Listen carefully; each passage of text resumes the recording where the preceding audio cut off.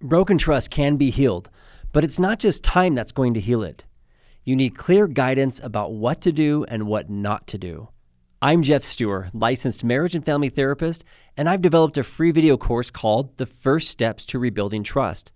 This course will show you what's needed to begin healing after betrayal.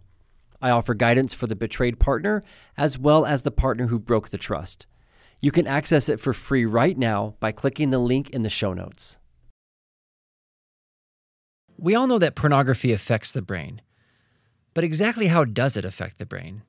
Well, I figured let's get a brain surgeon on the podcast and talk about that. My guest today is Dr. Don Hilton.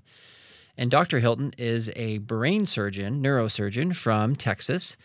And he not only does things that brain surgeons do, which is way above my pay grade, but he also speaks nationally and internationally about the harmful effects of pornography on individuals and on society. And he is on the front lines of this fight and publishes on this topic, has written a book, and gets invited to speak all over, including to the Vatican.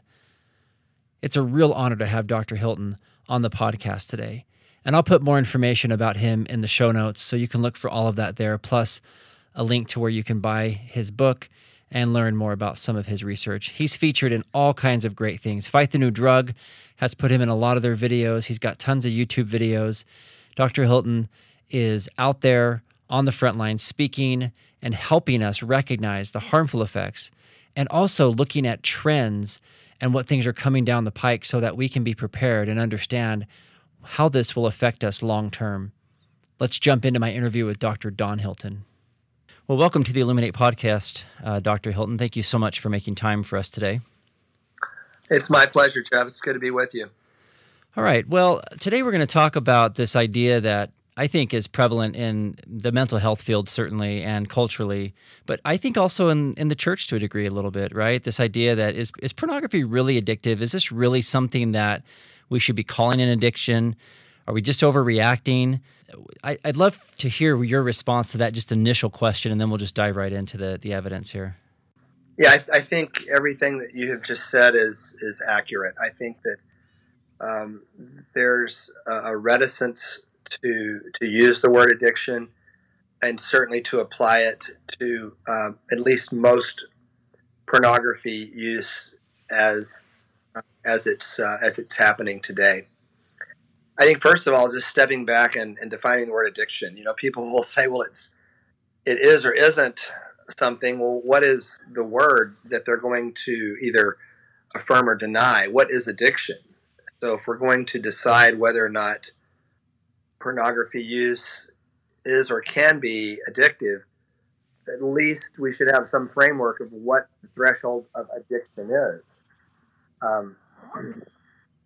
At what point does compulsive and harmful use become addiction? And there's really no clear threshold for that. Mm-hmm. With even many substance abuse problems, much less behavioral addiction such as gambling or food or sexual addictions, which include pornography use today. So I like to simply define addiction as continued engagement in a self-destructive behavior despite adverse consequence and despite multiple attempts to stop the behavior. I like the American Society of Addiction Medicine's definition that addiction is a chronic disease of the brain affecting reward, motivation, and memory systems in the brain. I know some will push back at the disease label for addiction.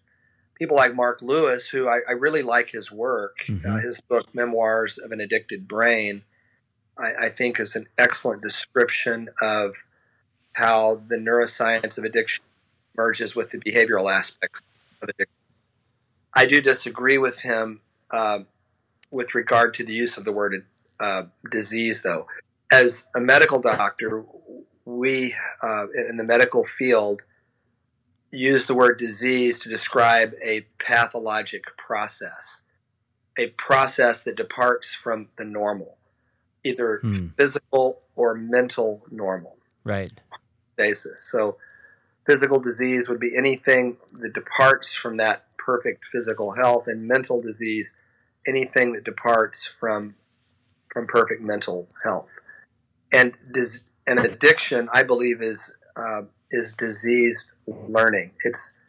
It's a abnormal learning with regard to the brain's reward center. So it's Kauer and Malinka defined it as a powerful but pathological form of learning and memory.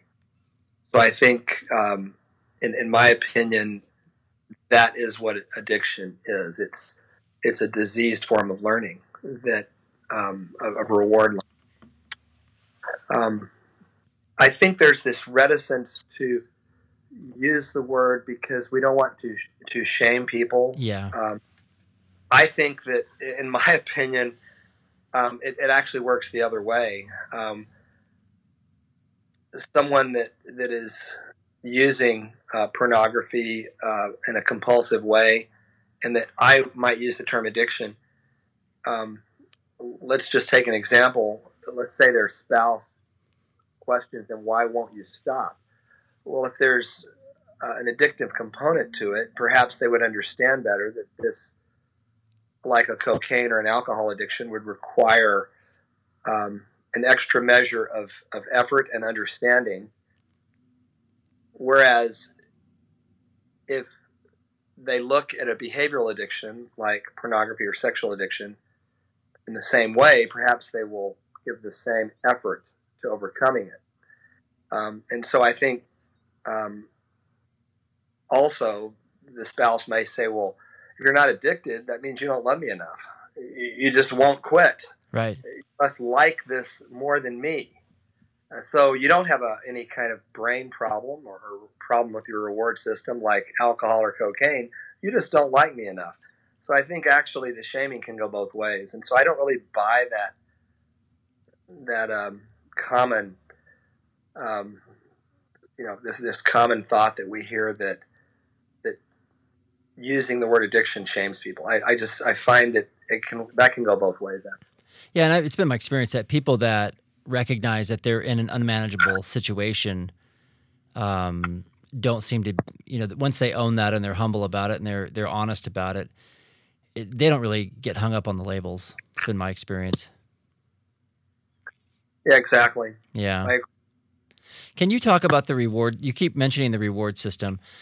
I think a lot of people wonder, and I run into this a lot in my practice, a lot of people wonder, what exactly is going on in the brain? I mean, you're a brain surgeon, you study the brain, you're an expert in this area, and you've obviously taken an academic interest as well in what happens to the brain with addiction. And so can you describe what exactly is going on and specifically why pornography is so powerful to our brains?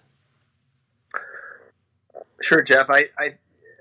Simplistically, we have this primitive part of our brain called the brainstem, and it's really concerned with basic drives that regulate our vital functions: heart rate, breathing, eating, hunger, thirst, desire. It's not a thinking part of the brain. It really just wants. It drives homeostasis. It drives desire. And then we have our cortex, which is this frontal part of our brain, and it's actually the cortex coats our brain really under the skull. The cerebral cortex goes all the way from the back of the head all the way to the front of the head over the eyebrows, and particularly this frontal area is concerned with judgment, with control, with executive decision making, with kind of context, and then kind of so. If my brain is saved, if you look at a cross section down here in the brainstem, in this bottom part of the brain, you have dopamine, which is an excitatory neurotransmitter that really drives desire. It powers the brain with desire, and it's sending wires, axons or wires, to this reward center, kind of in the center down in here, and then you have this frontal cortex in the front sending wires down to the reward center with judgment and context. So you have judgment and context coming into the reward center, and you have dopamine coming in from the brainstem, from the ventral tegmental area of the brainstem, And so you have this reward center really almost stay caught in the middle or being balanced by this drive to do it. If it feels good, do it. Don't really think about it. And then you have this judgment reward center saying, well, pleasure's great, but should we contextualize it? Should we think about it? Is eating 3 chocolate cakes before breakfast every day, it tastes good, but is it a good idea? Are there consequences that we should consider? So that judgment area helps us weigh our pleasure and contextualize our pleasure so that it can have meaning and context and actually be a garnish that rewards us in life instead of becoming, as an addictive pleasures can become, a master that dominates us. And really in addiction, what happens is that balance becomes skewed and it becomes a dopamine drive, which is really not balanced well by this frontal control executive center. And there's actually impairment in many addictive behaviors, whether they're to a substance or to a behavior, where this frontal control area, there's some interesting studies that have been done with several addictions, both with substance addictions and behavioral addictions, where something measuring frontal connectivity has been noted. In other words, the ability of this frontal area to connect with the reward system, this connectivity, is impaired in addiction. Interestingly, there have been a couple of studies done looking at people using pornography compulsively, and these areas have been impaired. They've shown frontal connectivity issues and impairment similar to that seen with substance addictions. One study came out of Cambridge University in England. Another one came out of the Max Planck Institute in Germany and was published in the Journal of the American Medical Association. And so these are 2 secular studies out of Europe that have shown impairment in frontal connectivity with heavy porn use, similar to that seen with substance addiction. And I think that's significant.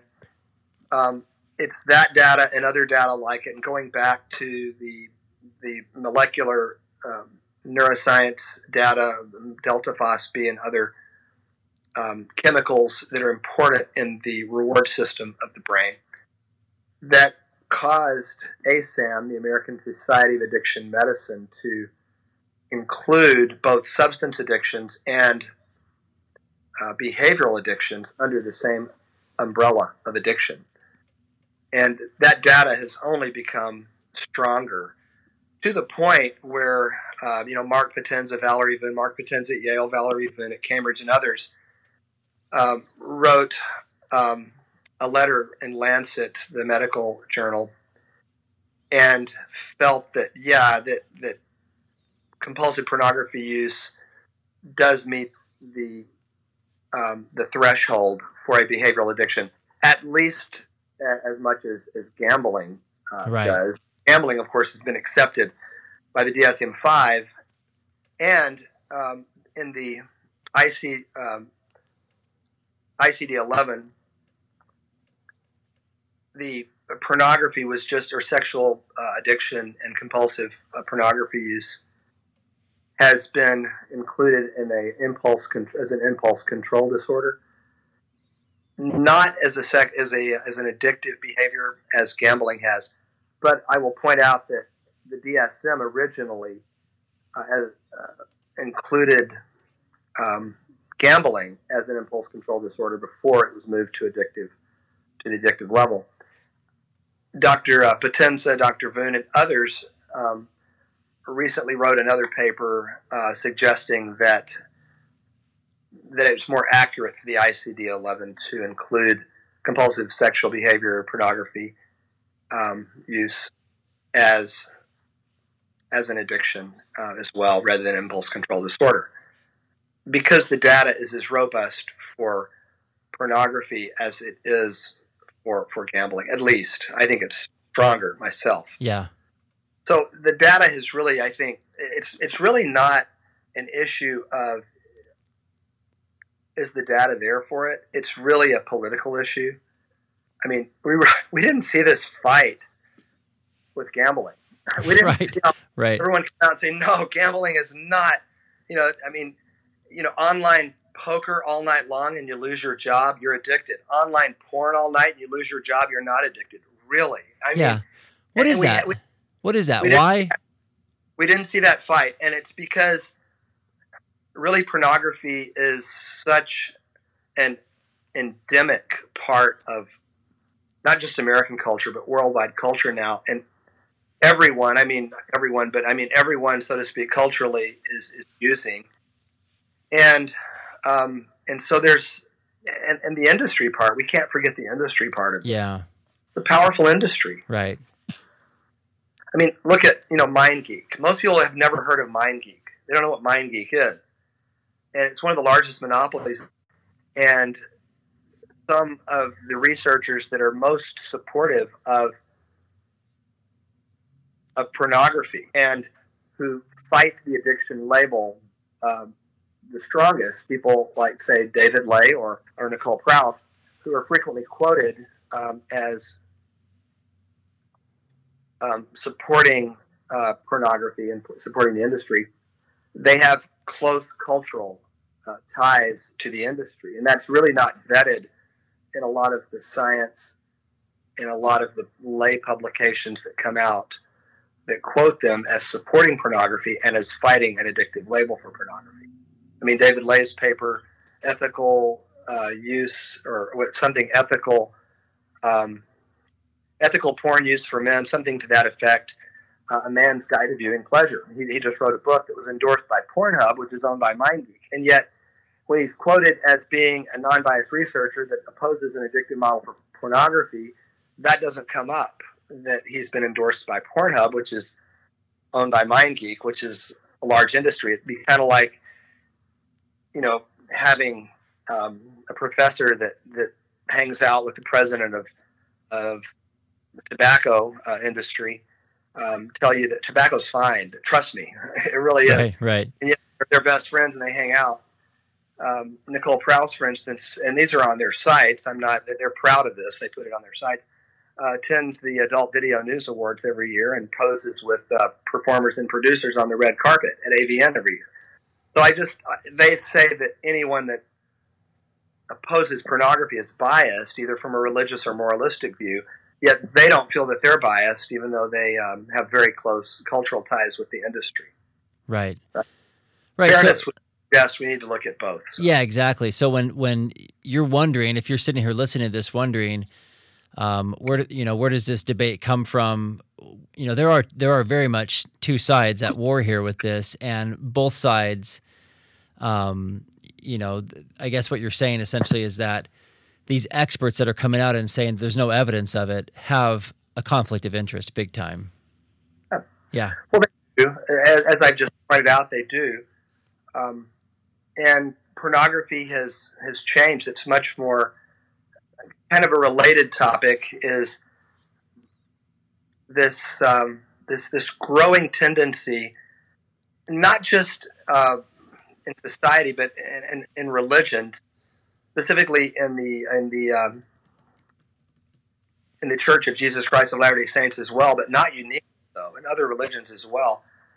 This tendency to try to look at pornography as shame-based only. In other words, the reason that it's bad is that there's a moralistic impetus to stop, and if you don't, then it's religious shame. Yeah, that drives these negative feelings, and that's a growing tendency to think that. Yes, it's a problem for several perspectives. We could go on and on, but I know that Noah Church and Gary Wilson and some of my atheist friends who feel that pornography is very harmful to them as humans, they're atheists, they're agnostics, and they get really upset when people try to tell them that it's a moral issue from a religious perspective because they're not religious.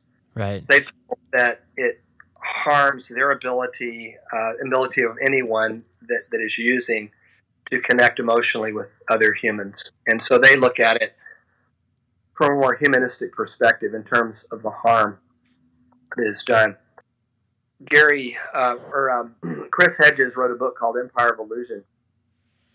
In that book, he quotes Robert Jensen, who's a professor of journalism at University of Texas at Austin.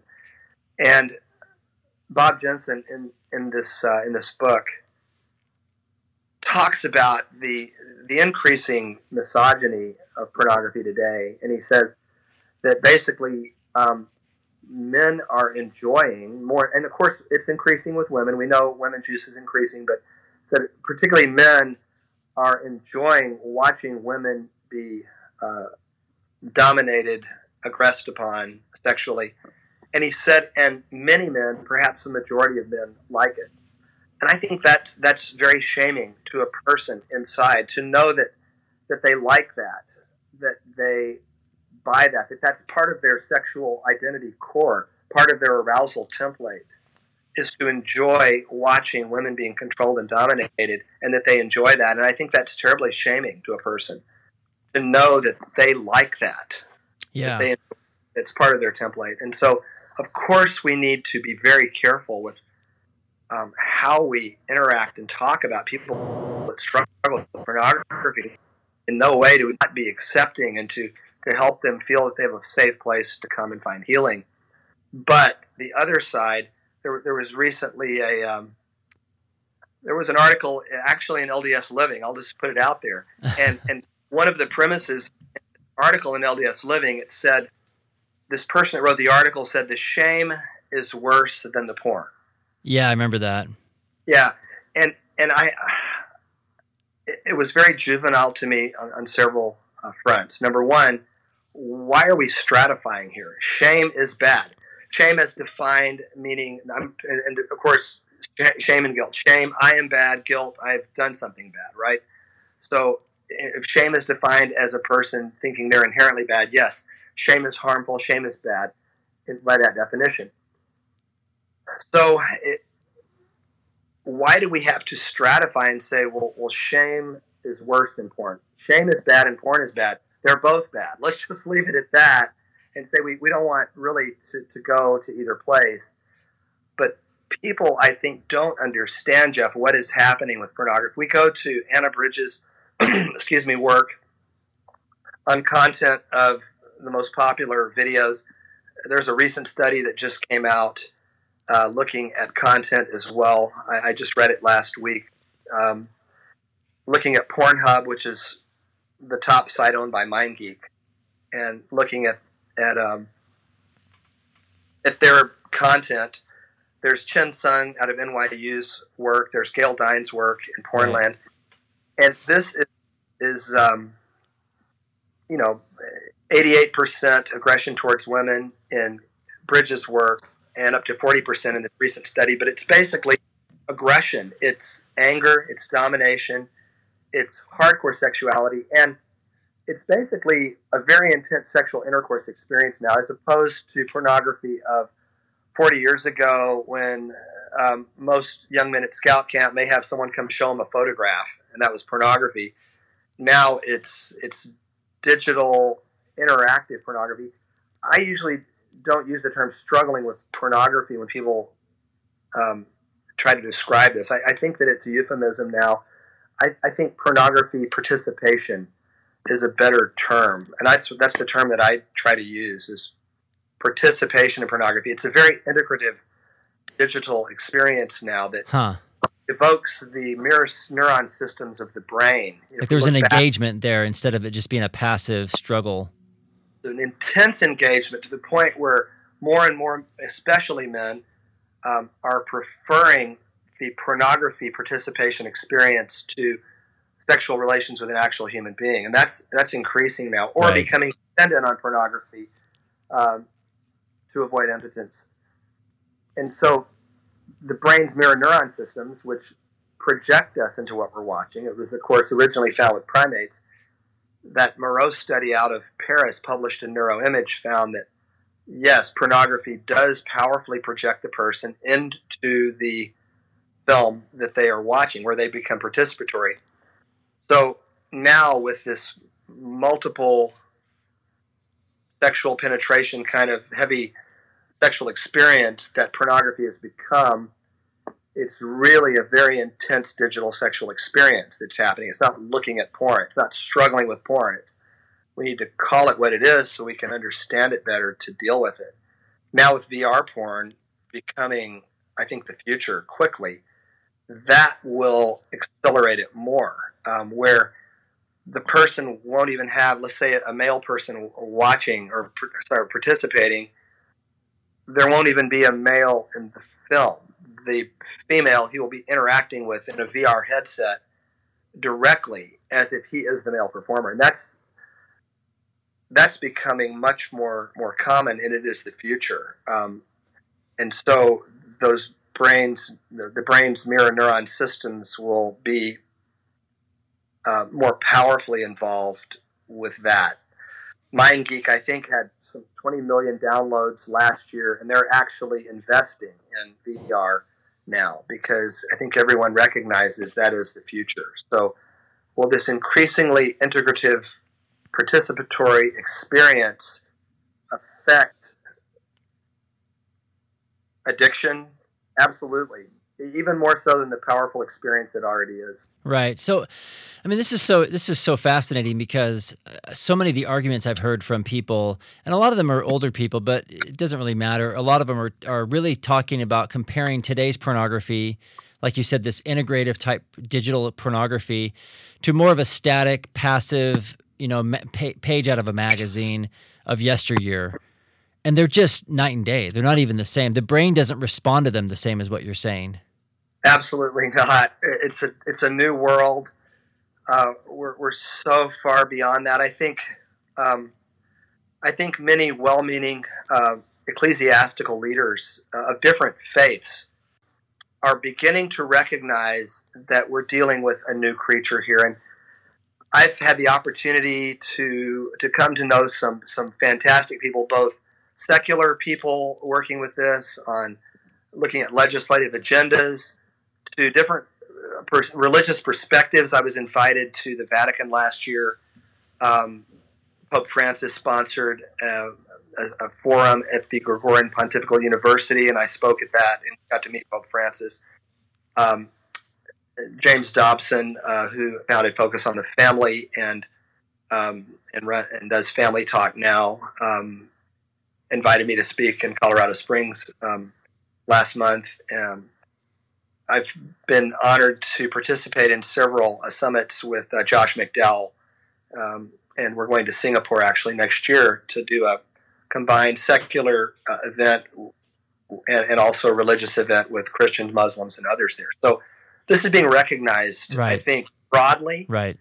But I think what's happening, say, I was going to say LDS religion, but I'm going to say in the church, meaning the Church of Jesus Christ of Latter-day Saints, is what we're hearing increasingly. A lot of people, because Jan and I work in this space and know people, and we hear a lot of these stories, and a lot of people will say, well, a well-meaning bishop, say, this is a good example, will say, well, you struggled with pornography. There's not really a lot of talk about what happened. What did you view?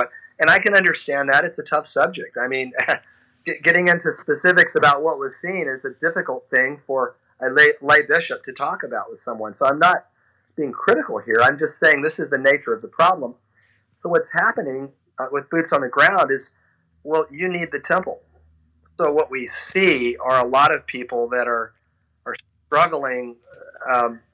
When I say struggle, are participating in this very integrative sexual experience, mm-hmm, and then going to the temple 1 to 2, 3 weeks later with the bishop's blessing, thinking, well, it's not that big a deal. As long as I keep it to just porn, then it's really okay. It's a hand slap.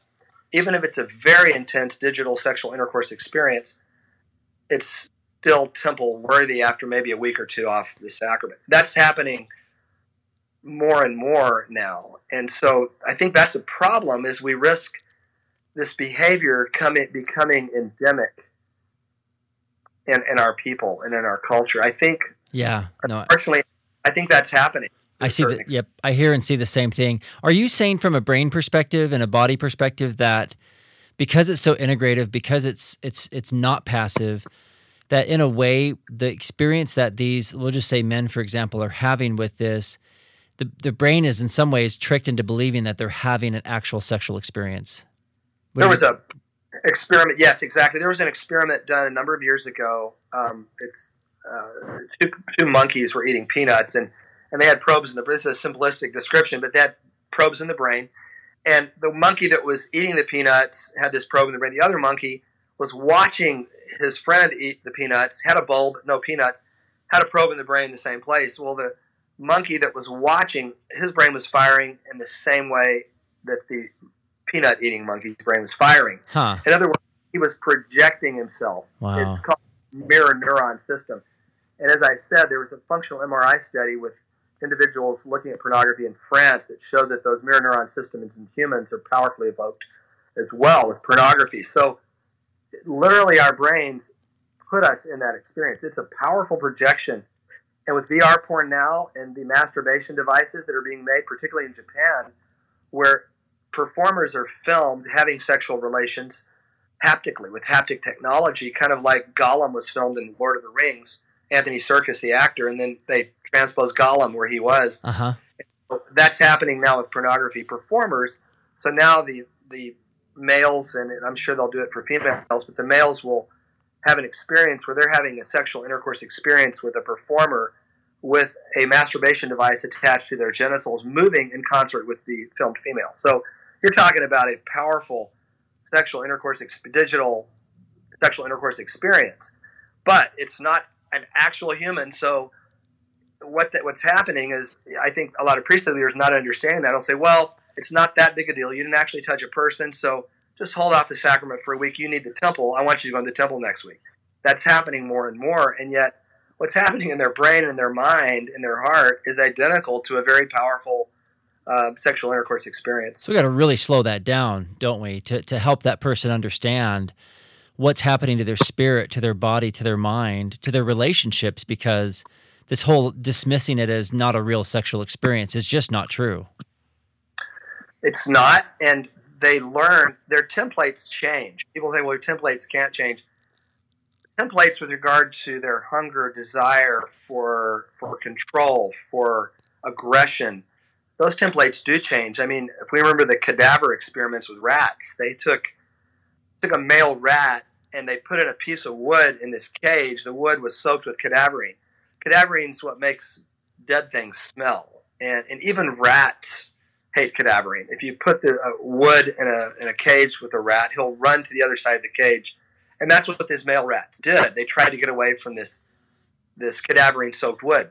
Mm-hmm. So then they kind of, second part of the experiment, poked some females, sexually receptive females' fur with cadaverine, and put these females in the cage with the males. And the males initially ran to the other side to get away from the smell, but the sexual attraction overcame it, and finally they mated with these cadaverine-soaked females. And in the end, when they would smell cadaverine, they would run to the female because they knew that meant sex. And of course, they completed the experiment by going back and putting the original cadaverine-soaked wood with the now sexually cadaverine-scripted male.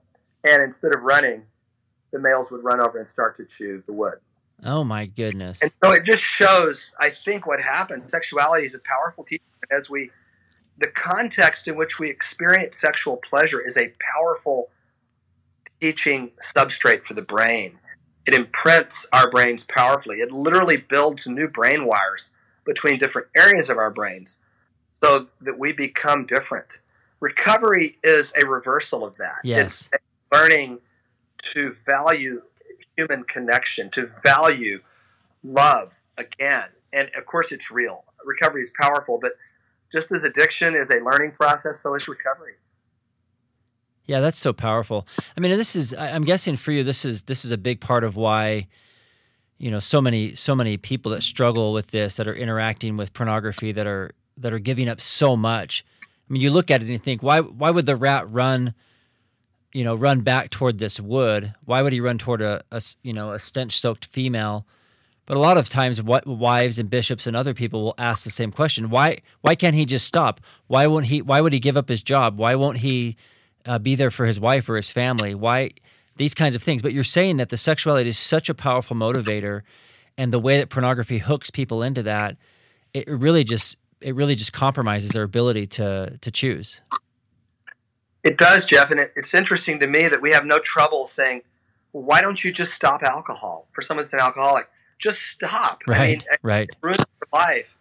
I had one recently that that I had to operate on for had a terrible spine infection from shooting up heroin, and it's like, well, this is destroying your life. It's paralyzing you, and yet they won't stop, or they can't stop, at least in their present frame of mind, without recovery. And we have no trouble saying that person is addicted to drugs. Okay, I get that. They need help. They need real help. But with pornography, we tend to say, well, that's not cocaine. That's not alcohol. So they should be able to just do it on their own, just white knuckle it. And we don't realize that the reward system is driven by the same cravings and urges. I was honored to be part of a group a number of years ago where we did an experiment. It was out of Duke University of Melbourne, and we looked at what causes an animal to crave the most basic of natural cravings, and that's salt. Salt is a very powerful craving for animals that are depleted. And so we looked at a rodent model, and we found that when these rodents were depleted with salt, and then you repleted them and looked at which DNA transcripts were evoked, were mobilized, and which chemicals those DNA transcripts produced to drive desire, lo and behold, it was the same DNA transcripts that were evoked with this natural craving for salt that were also evoked with addiction craving for, say, cocaine. That had never been shown. So there's really this concept of what is craving and how can craving control us instead of serve us goes back to the very essence of what addiction is. And to fail to understand that two things. Number one, that pornography can be a very powerful addiction, as much or more so than many substance addictions. And number two, that it's much more common addiction, particularly with the technology driving it and the naivety of particularly young male brains and increasingly female brains using. We've failed to understand the power of that compulsion and how widespread it is. And, 14-year-old Johnny that's seeing the kind of material that Dines Young and others describe, to think that they're not quickly addicted, that it's a quick hook, is very naive of us. And I think in doing so, we risk treating a pneumonia as if it's just a cold. Right. No, that's exactly right. And how does the brain, I know earlier in our interview here, you talked about how the brainstem, right, the kind of primitive part of our brain, and then we've got the frontal cortex, which is the more thoughtful and self-aware part of our brain. Is you said that there's this center part of our brain that those two places sort of meet there and they get out of balance, right? A very simplistic explanation. I'm clearly not a brain surgeon, but I'm just curious, how does that get out of balance? How does one start to win over the other, back and forth? And in addiction, obviously, the front of the brain loses, right? So like, how does that imbalance start to happen? Well, the brake pads wear out, so to speak. The dopamine system becomes overweighted. And Nora Volkow, who is the president, the head of the National Institute of Drug Abuse, had a really good diagram on that in one of her papers that shows that really it becomes salience or drive becomes more driven by desire, by a brainstem, than it does controlled by the frontal area. And so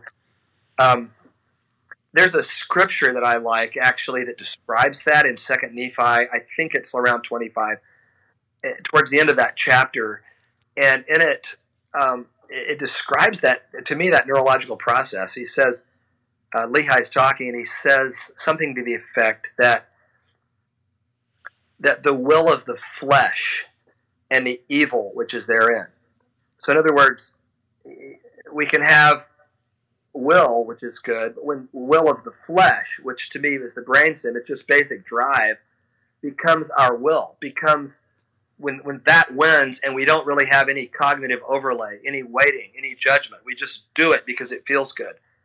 That's where it becomes evil. I think because it's ultimately completely selfish. It becomes about us and no one else. And so I think brainstem sexuality is really what pornography is about. The other thing I think that's fascinating is to look at the parallels between us today and ancient Israel. We tend to think that they worship Jehovah, and yet actually they did at times.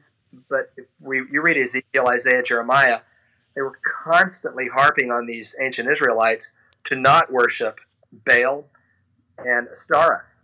When they talk about the green trees and the groves, those were called Ashtaroth poles, and they were frequently set up next to the Baal altars. So it was a fertility thing. They wanted, fertile crops. Well, what would happen is there would be Ashtaroth prostitutes, and so frequently the Canaanite farmers would have sexual relations with him. It was really an excuse to have sexual relations, but they put a fertility angle to it. But it became part of their culture. And so if they didn't have a tree next to a Baal altar, they would put up a pole that was sometimes a feminine shape. It was kind of a phallic symbol, but it was basically called an Ashtaroth pole. And then they would have sexual relations by those poles. What's interesting is there's been several Ashtaroth poles that morphed and had Yahweh on one side, and Yahweh replaced Baal as the masculine figure. And then they had Ashtaroth on the other side. So they literally combined the worship of Yahweh, of the one true God, with Ashtaroth, which was the immorality of the time. It's fascinating to me because, in a way, I think culturally we almost do that today. We literally have the Ashtaroth poles with iPhones everywhere, and that becomes almost another way to worship virtually ubiquitous Ashtaroth everywhere, or sexual, unbridled sexuality everywhere. Yeah, that's so fascinating. Really, just the double mind, and yeah. So yeah, that's a great analogy, or the great comparison. I've never thought of it that way before. That's really good. So you're talking about dopamine just basically wins when somebody becomes addicted. So is that just through exposure? Is that really what it is? It's just there's just enough exposure. And I get what you're saying. It doesn't take as much these days because it's so immersive. But it's just the dopamine hits are so strong that the front just can't break enough to keep it from going off the rails, right? Well, it's a rewiring process too, and it rewires itself. Neuroplasticity, it's like Zatori said in the early violin studies about how the brain is neuroplastic with any kind of learning. So the brain, literally, behavior sculpts the brain. The brain is the source of behavior, but in turn is actually sculpted by the behaviors it produces. Learning sculpts brain structure, he said, and I think that's extremely accurate. I think that we rewire ourselves, and in the sense that the only connections that become important to our rewired selves are connections that make us feel, and I mean in a sensation way, feel a hit, a thrill, and that becomes important, and nothing else really compares. Right. How do you tell 12-year-old Johnny, who's been watching hardcore with multiple penetration sexual intercourse, participating in masturbation, what do you give him in comparison with that to trade, to say, no, this is better. Don't do that. There's a better way to live. This is a better reward. Pray. Feel something spiritual in your life. That's better than this amazing, incredible physical sensation that you just had. It's really difficult. It's difficult to compete. Yeah, it's like taking away the ice cream cone and handing them a piece of celery and saying, this is better for you. Precisely, Jeff. That's exactly. Right. It's a hard sell. And the brain's not going to buy it, right? The brain's not going to buy it, and neither is 12-year-old Johnny. Yeah. Increasingly Sally. Yeah, exactly. So how do people's brains heal then with this? I mean, if you're rewiring the brain, which is neuroplasticity, I'm guessing it can reverse. I've seen it in my own practice, but from a medical, from brain perspective, how does the brain heal? How do you heal a rewired brain like that? Well, it's learning. And that's what, when people have a multifaceted approach to a recovery process, whether it's to a substance like alcohol or cocaine, or to an addictive behavior like gambling, like food, overeating, or as we're talking today about sexual addiction and specifically pornography, then it's a relearning, it's a rewiring, and it's I think, resetting of that pleasure thermostat of the brain. It's I think coming back to homeostasis, where things that should be important to us are important again, and things that are harming us, it's an awareness process where we realize that no, actually, I thought that felt good, but it didn't. It caused harm. This young woman that I treated recently that was paralyzed from heroin because it infected her spine. The heroin felt really, really good when she would shoot up. She had no idea that the germs were going to her spine and paralyzing her. That did not feel good. But it's hard to link the two because the reward of the heroin at the time is so powerful. Yeah. And it's hard to tell someone when they're experiencing, particularly today's integrative participatory pornography, that's really hurting you when it feels so good. And it's so compelling and so attractive. Yeah. So are you saying that essentially that it probably takes longer to unwire or rewire, maybe is the more correct term, back to a kind of a healthy pleasure response? It takes longer to rewire it back than it does to actually rewire it to be dopamine sort of addicted to that pleasure? I don't think we know. We certainly don't have longitudinal studies where we can show that, particularly with pornography. The studies we have in pornography are not longitudinal at this point. There's other studies. There was a study out of Korea a number of years ago looking at recovery with methamphetamine addiction. Over a period of, it was like 1 to 2 years, there was a return to more normal, dopamine receptor density in the striatum of these individuals that were addicted. But I think that we'll see that with any addiction, including pornography, that as we see recovery, we'll see a rewiring. What is the time course? I mean, again, it's speculative at this point. I like Pat Carnes talked about growth stage at 2 to 2.5 years, and that meth study was like 1 to 2 years where they saw changes. Yeah. I think, as people get 1, 2, 3 years down the road into strong recovery, and it's not just a behavior they're avoiding, but a lifestyle they're choosing. And they really are thinking differently, and they're wanting different things. Yeah, that takes time. Yeah. It takes a lot of time, and it literally does rewire. It builds new microtubules from certain areas of the brain to other areas of the brain, areas that had been forgotten or rewired, and then other connections that are strong becoming less important. That is so hopeful. The thing I think that's important, though, is for a person, there's two ways to look at terminology. Some will say, well, it's important that a person always says, I am an addict. I'm an addict in recovery. And, and that's important for some. And I would never tell anyone you should or shouldn't call yourself. If it works for them, it works for them. Yeah. I personally kind of like the template of someone saying something like, I'm a person in a religious context. I'm a son or a daughter of God, and I have struggled with an addictive behavior or an addiction, but I am now in recovery from that. And so I'm thoughtful and careful in my life, and I do things to maintain my spiritual and emotional wholeness. To me, that's a recovery attitude. So I kind of like that, personally, attitude and terminology. Yeah, that's really good. Yeah, that's really powerful. And that's good news, right? That somebody can be mindful and aware and relearn and learn new ways of thinking, feeling, relating to others, and that the brain will respond in turn and reinforce that. And like you said, it becomes an upward positive cycle. Exactly. And it does take time. It's I love what C.S. Lewis said. He said, not all who enter or struggle with wrong roads perish. And of course, you could use addiction for that. He said, but their rescue consists in being put back on the right road. And then he says, a wrong sum can be made right, but only by going back to the place of the error and working it afresh from that point, not simply by going on. And he said, time alone does not heal it. And then he said something I think very important. He said, the spell must be unwound. Bit by bit, backward mutters of dissevering power, else not. And so that unwinding the spell, I think, is where therapists, a skilled therapist, that can help the person go back and look at family issues that involve their self-esteem, formation of their self-esteem, at childhood associations, friendships, exposures, experiences, all that, those myriad components that form the construct of their core, that form eventually their templates, their arousal templates. All of those things that a skilled therapist can help them work through.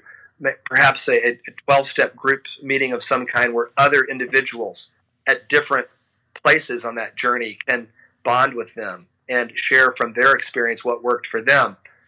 Group therapy, where a therapist can help in a group session. There's just so many different angles and ways that a person can seek help. And of course, then there's the Alma experience and the Paul experience. There's those few individuals that, who knows why, but it's just one day there and it's one day it's not. And there's just a change.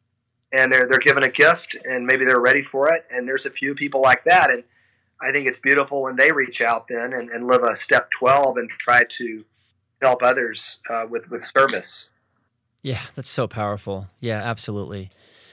Yeah, and this is why I think it's so dangerous, like you were saying earlier, where well-meaning people, church leaders, family members, loved ones, even people that are battling this themselves, really minimize the impact it's had on them. I mean, to unwind a spell, as you put it, is not something that's going to happen in 3 weeks. The finish line, if there is one even, is not going to be as close as maybe people would like it to be. It's a process, it's a journey, rewiring the brain, changing attitudes, beliefs, lifestyle changes. It just takes a lot of time and patience, and people just need to settle in for the journey. Yeah, and eventually enjoy the journey. I mean, as they say at first, the journey's painful, right? It's like people say, well, people don't seek recovery until the pain of the problem is worse than the pain of the solution. But eventually, living a life in recovery, living a life of reconnection, of wanting things that actually help you instead of hurt you, is actually much more pleasurable and enjoyable than acting out in addiction. Yeah, exactly. Yeah, when I have people that say things to me like, I just want to feel normal, right? I just feel like I have to keep going to these meetings and reading these books, and I just want to be like everybody else. And I think there's a fundamental misunderstanding about what they're really working toward, which you said exactly, is a life of peace, is a life of intentionality and connection, which is so not present in addiction. Yeah, it's a change of focus, really, away from them saying, I want to feel normal. I want to, how can I help other people? How can I help other people experience the joy that I feel, the peace that I feel? It's not about me anymore. It's about, I can't relax and know that other people are hurting and not share this miracle, this great peace that I have with them, and give them hope. And to me, that's really true recovery, is when the person is absolutely compelled to reach out of sheer joy. I've got to help other people feel this well. I love that. That's beautiful. So, Dr. Hilton, you wrote a book called He Restoreth My Soul, which came out, more than 10 years ago, right? Something like that. I mean, not quite. I think not quite, but close. Yeah, it's been out a long time. Yeah. Do you have any other publications that are for the public? I know you do a lot of research and other types of papers like that, but do you have any other books like that one that people can read? I don't. I do a fair amount of writing in peer-reviewed journals, and I just wrote a chapter in a medical textbook for psychiatric medical residents on the neurobiology of addiction. So I'm doing that kind of writing right now. I haven't done another one. I've had that question asked, and at some point I might do some more writing, because it has been 10 years. The science in the book, the premise that the brain changes, chapter 6 of that book, is still the same. Interestingly, we didn't have any studies showing physical brain change with pornography or metabolic changes when the book came out, but I predicted that we would see that someday, and now we have seen those things that were predicted in the book. But the spiritual aspects of the book I don't think have changed. They're just spiritual principles that I think are, in my opinion, are true then and now. I think it might be helpful at some point, since we have so much new science that has validated our original concepts in the book, it might be helpful someday to do something like that. But yeah, that makes sense. No, the book is still very relevant. A lot of the people I work with still read it, love it. It's been a great support, a blessing to so many people. And so, and yeah, I just Googled your name actually, and just in preparation for this interview, and I was amazed at the amount of YouTube videos and articles and other things. You've put a lot of great content out there and spoken very clearly about this issue for years. And so, for all of my listeners, if you want to read and listen and learn more from Dr. Hilton, it's just a Google search away. He's got plenty of content out there in addition to his book, He Restoreth My Soul. So, Dr. Hilton, thank you so much. I will definitely have you back in the future. We'll cover some other topic and offer support and education to our listeners. I'll look forward to it, Jeff. It's good to be with you today. If you haven't already, I highly encourage you to grab a copy of Dr. Hilton's book called He Restoreth My Soul, Understanding and Breaking the Chemical and Spiritual Chains of Pornography Addiction Through the Atonement of Jesus Christ. You can pick this book up at Deseret Book. You can also grab it on Amazon and probably other places books are sold.